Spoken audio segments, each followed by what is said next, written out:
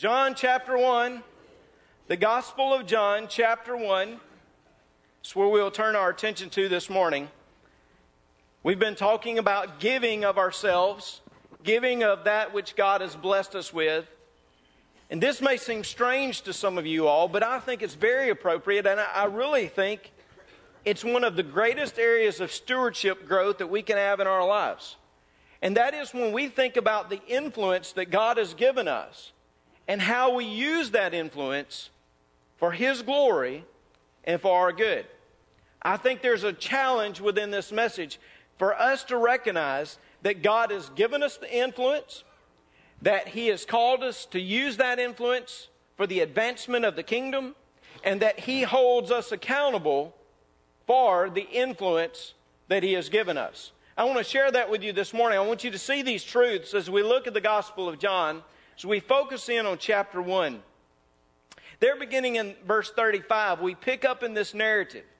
John has really declared for us that Jesus is the Son of God. He is the Messiah. He is the awaited one. And now he continues to declare it. He declares it specifically to his disciples. Beginning in verse 35, it says, "Again, the next day, John stood with two of his disciples. And looking at Jesus as he walked, he said, 'Behold the Lamb of God.' The two disciples heard him speak, and they followed Jesus. And then Jesus turned, seeing them following, said to them, 'What do you seek?' And they said to him, 'Rabbi,' which is to say, when translated, teacher, 'where are you staying?' He said to them, 'Come and see.' They came and saw where he was staying, and remained with him that day. Now it was about the 10th hour. One of the two who heard John speak and followed him was Andrew, Simon Peter's brother. He first found his own brother Simon and said to him, 'We have found the Messiah,' which is translated, the Christ. And he brought him to Jesus. Now when Jesus looked at him, he said, 'You are Simon, the son of Jonah. You shall be called Cephas,' which is translated, a stone." Now again, we pick up in this narrative where John the Baptist has declared for so many individuals that Jesus is the Son of God. He's the Messiah. He had recognized that even in the previous day, and now as he comes to his own disciples, which we have identified as Andrew, and perhaps John the Beloved. We're not told that specifically, but a lot of people would deduce that because John the Beloved was, he often left himself out when he was speaking. He would just talk about a disciple or maybe the beloved. Perhaps John the Beloved. John the Baptist speaks to these two, and he declares once again the identity of Jesus. He says, "This is the one. This is the Messiah. That is the Christ, the anointed one. This is the one that we've been waiting upon." Now again, these verses are filled with such rich substance. And we could take these verses in so many different ways, but I want to focus just for a moment on the response of Andrew. It says these disciples, they come to Jesus and I believe they spend the night with him. I believe they've spent some time with him. It says it was about the 10th hour, which if you look at the Jewish reckoning, would have been about 4 p.m. when they came to him and they talked to him and they stayed with him. And the next morning, I want you to see how Andrew decided that he needed to go and talk to somebody else, specifically his brother, Simon. So let me give you this again. As we delve into this, I want you to see today that God has given us influence. You've heard me say throughout this series that God has given us every good gift, right? Every good gift comes from above. When we think of our resources, we think of our family members, we think of all the relationships we have, all those things are gifts from God. Let me say to you today that the influence He gives us is also a gift from Him. God gives us influence. Here, Andrew has an influence. Andrew, the disciple of John the Baptist, hearing the testimony that Jesus is the Messiah, decides that he must go and he must find Simon. Now again, Simon is his what? His brother. It's very natural. If you found the Messiah, okay? Think about this long-awaited individual that you were hoping would come and restore the kingdom. He would be the one who would throw off, according to their own mindsets, he would throw off the Roman rule. He'd be the new king like David or Solomon. And you've just found him. What are you going to do? You're going to want to tell somebody. You're going to want to go and tell the people that are closest to you. And Andrew goes that morning and he finds his brother. And he shares with him his discovery. How he had discovered that Jesus was the Messiah. You know, when we think about who we are, and we think about our influences, because some of you today are probably sitting here thinking, well, I don't have much of an influence. I'm not in certain positions, and I'm not in certain places, and all of that. I don't have influence. Every individual sitting here in this congregation, every individual sitting up in the gathering today, every individual has some type of influence. Yes, you do. You have an influence over somebody or with somebody. I guarantee you do. If you have one relationship, you have influence, right? There are about 3 of you awake. I'm proud of you. I'm struggling here, and at least somebody came to my defense right here. We all have influences. We do.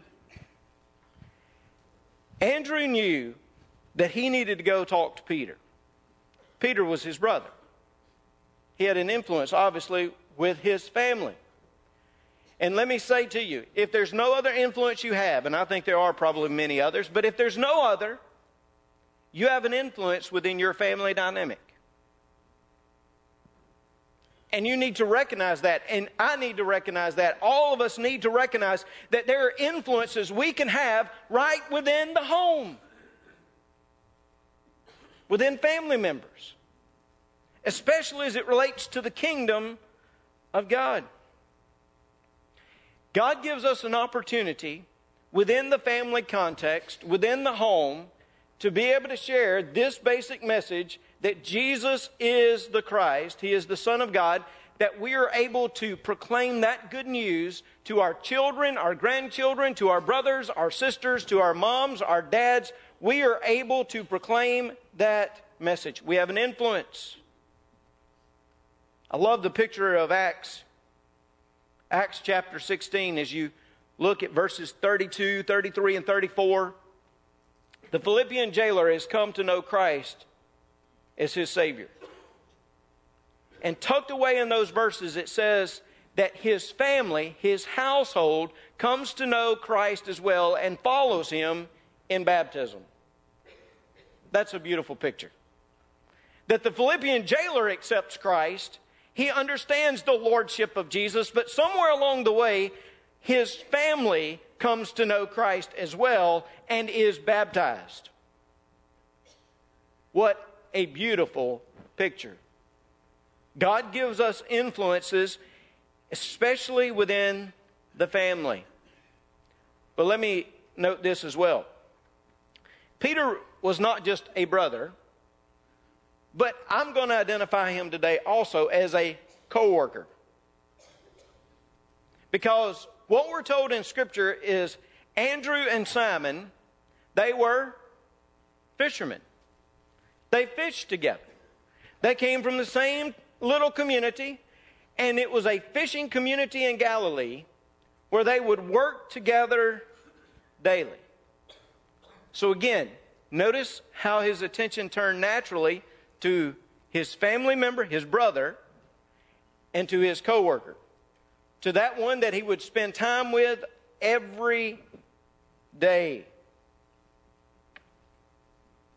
Let me ask you, who are you around daily? Who are you around daily? How are you influencing them for the kingdom of God? Now think just a moment. Let's remove ourselves from this sanctuary or from the gathering itself. Let's remove not physically, okay? Don't walk out on me yet. But let's remove ourselves. Let's think about Monday morning, 10 a.m. Where am I? What am I doing? Who are the people around me? Maybe it's within the office. Maybe it's on some production line. Maybe it's as you are tending to somebody that's in need. Maybe as you are teaching in front of a class. There are all kinds of things that we can be a part of on Monday morning at 10 a.m. But I want to ask, who are you around and how are you influencing them for the kingdom? How about your coworkers? How about others that you serve with daily? Those you go to work with? Those you go to school with? Hey, as we're getting ready, we're about to launch football season. Some of you do know that. And already, think about the university in just I guess it's just about a month, we have the opportunity to beat Mississippi State. Some of you are salivating over that, right? I'm not sure it's appropriate to pray for those kinds of things. I'm tempted. How about those you play football with, students? Those you're on a team with. How are you influencing those individuals that you are with each day for the kingdom of God? You know why? Because God, again, has given you influence. He's given you some type of influence in those settings. And may I say this? I need to just say it here. He has given you a greater opportunity than in many ways He's given me or others. I may not have that audience with that football team. I may not have that audience with your workforce, with the office personnel where you are. But you do. If we are waiting upon the preacher to be able to just have the influence upon people, we will never reach what God wants us to see in our lives. And let me say, we will never see people come to know Christ like they should. Because ministers, preachers, they should be about the business of the kingdom, using their influence. But I say, many of you have the opportunity daily to touch people's lives that I and other ministers will never see. Andrew went to Simon, his brother, his co-worker. Hey, if you want to break it out, a part of his community. Again, Peter, Andrew, from the town of Bethsaida in Galilee. He went to his community. Now, if you look at John's gospel, something I noted as I studied through this time is that Andrew is always the disciple bringing people to Jesus. If you look at the other couple of times that he is noted in the Gospel of John, he is bringing people to Jesus. In John chapter 6, verse 8, it's the feeding of the 5,000. Remember, they're looking around to see what they have to eat, and they find this little lad, this little boy, whose mom had packed his lunch for the day, and he brings it and he gives it, and it is Andrew who brings the little lad to Jesus. He brings him to Jesus. Later on, in John chapter 12, around verse 22 or so, you'll find also where these Greeks come to see Jesus. I love the way they frame it. They said, "Sirs, we would see Jesus. We want to talk to Jesus. We want to see Him." And it is Andrew who is a part of this group that brings these Greeks to Jesus. Andrew always has this philosophy of bringing people to Jesus. Perhaps that is the reason some years ago the Billy Graham Evangelistic Association would launch what it called Operation Andrew. Some of you have heard that terminology before.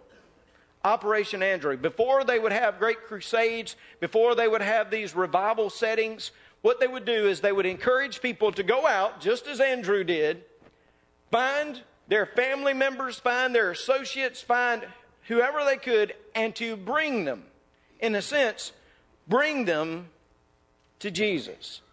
Operation Andrew.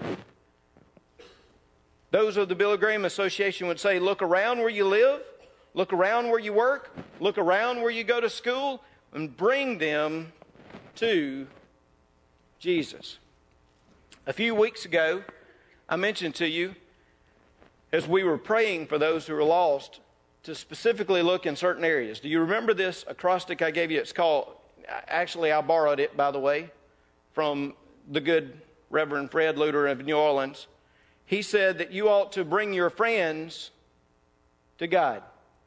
Your friends, your relatives, your associates, and your neighbors. That you ought to think in those terms, those individuals, those spheres of influence, and that you ought to introduce them to Christ. You know, it's amazing to me when we understand this idea that God gives us influence. When we understand, it's amazing what God can do in our hearts and in our lives. One of my first churches that I pastored, I was teaching a Sunday school class. I was teaching young adult Sunday school class. And of course, in that church, young adult it had a great span. Okay?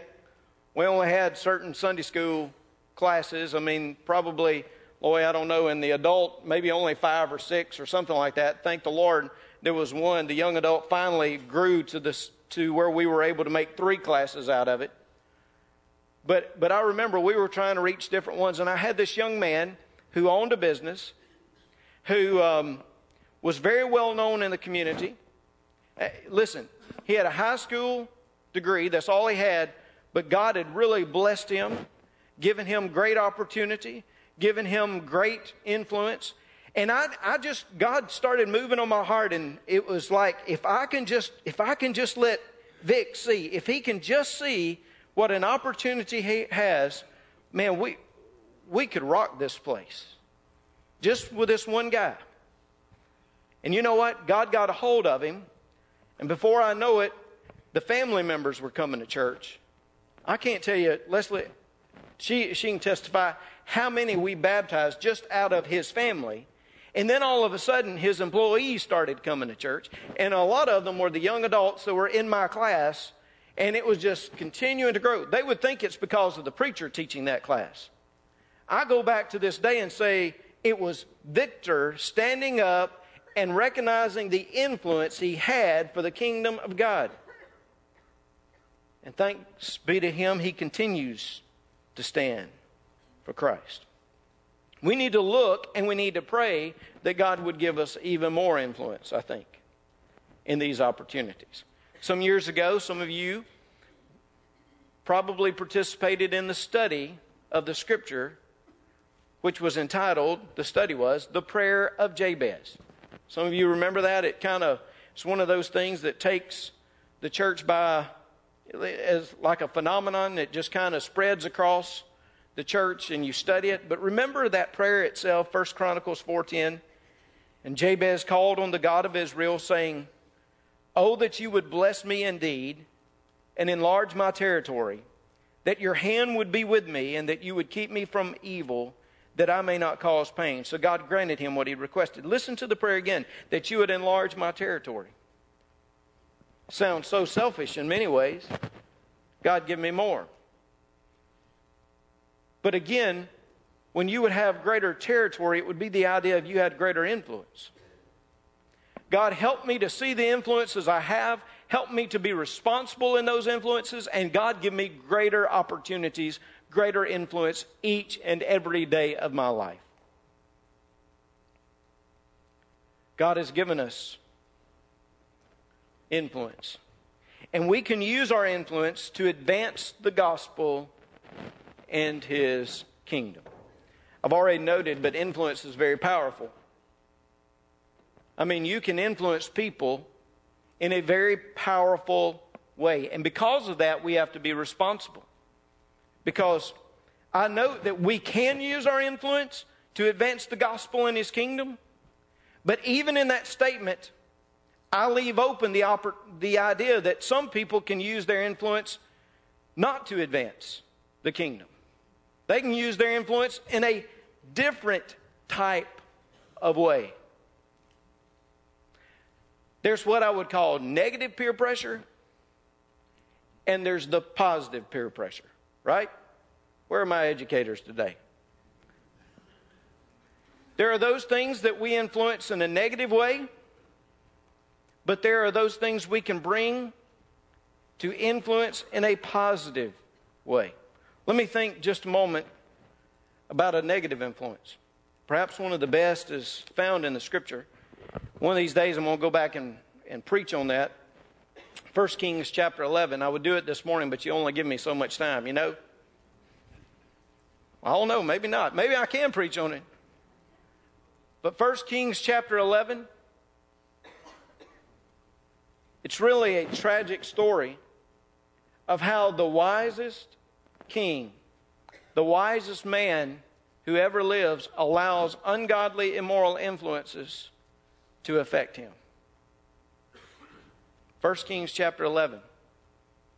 And it comes from his family, King Solomon. Specifically, from the women in his life. Now, let me read this account just to you very quickly, beginning in verse 3. Speaking of Solomon, it said, and he had 700 wives, princesses, and 300 concubines. Now, I don't know if you just did the math on that. There's something very troubling to me about that.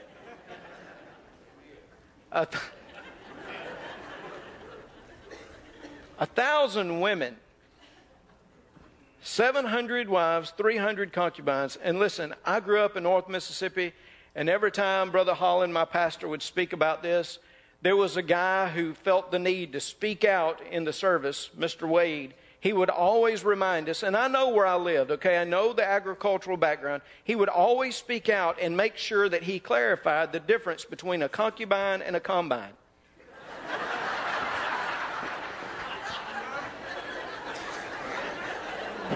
You think I'm kidding, but he would speak out. Just remind us. There were 1,000 women.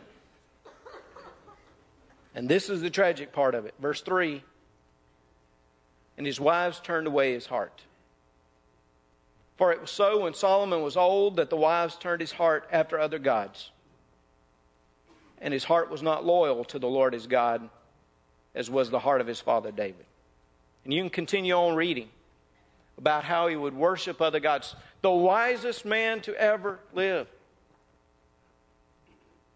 His heart was turned away.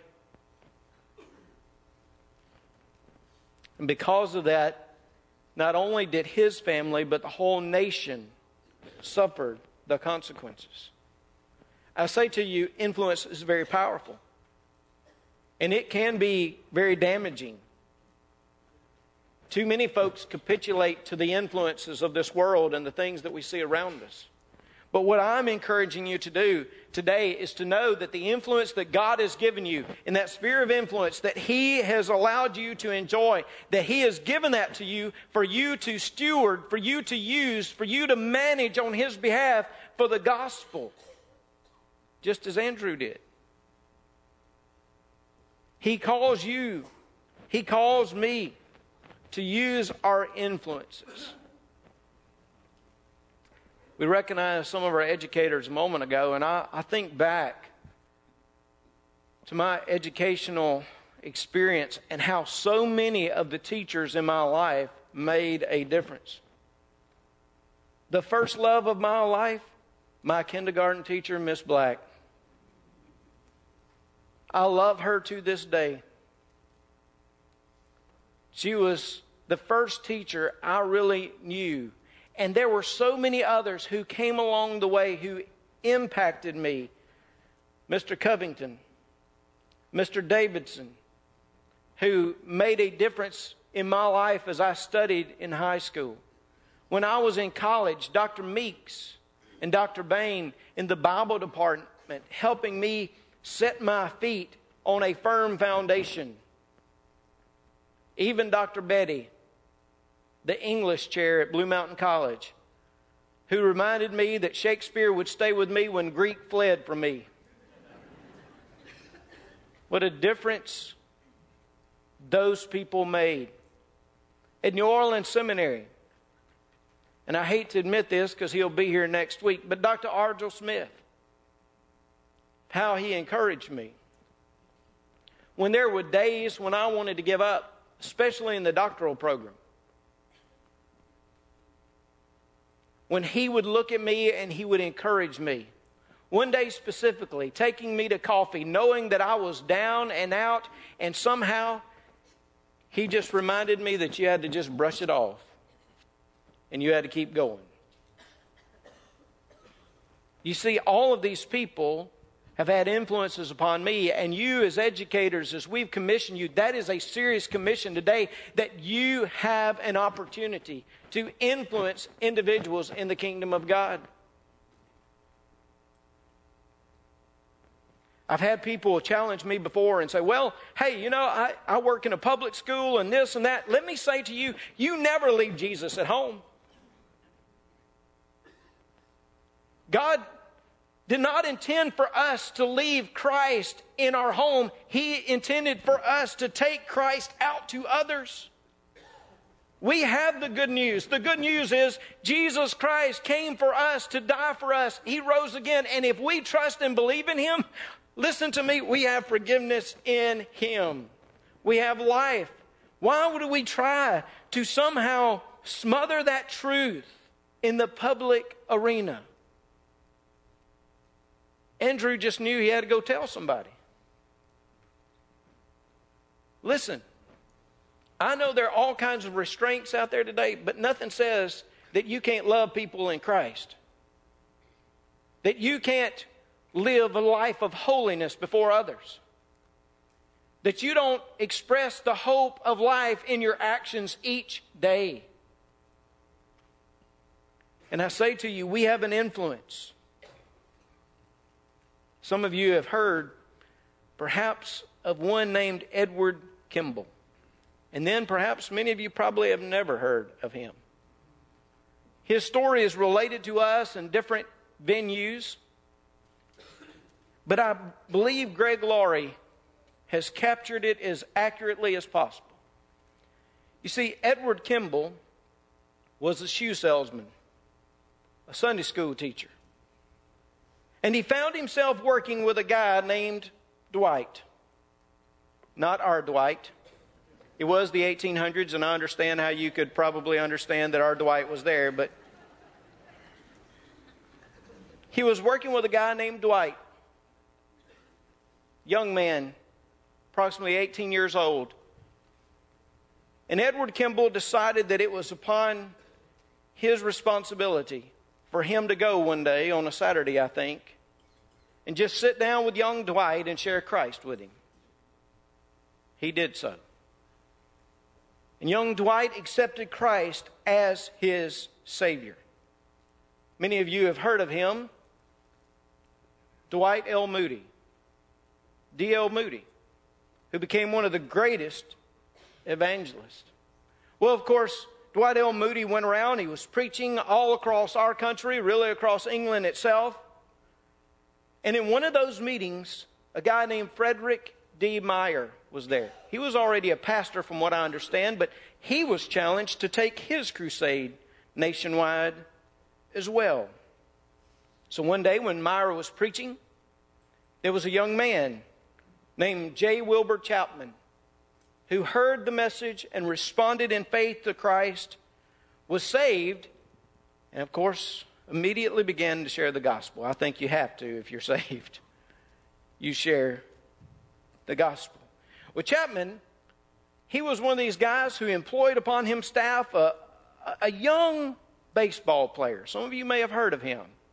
A young guy named Billy Sunday, who would preach and became one of the greatest evangelists you could imagine in the 20th century. Oh, he had quite the antics. If you study anything about Billy Sunday, he would sometimes slide into the altar.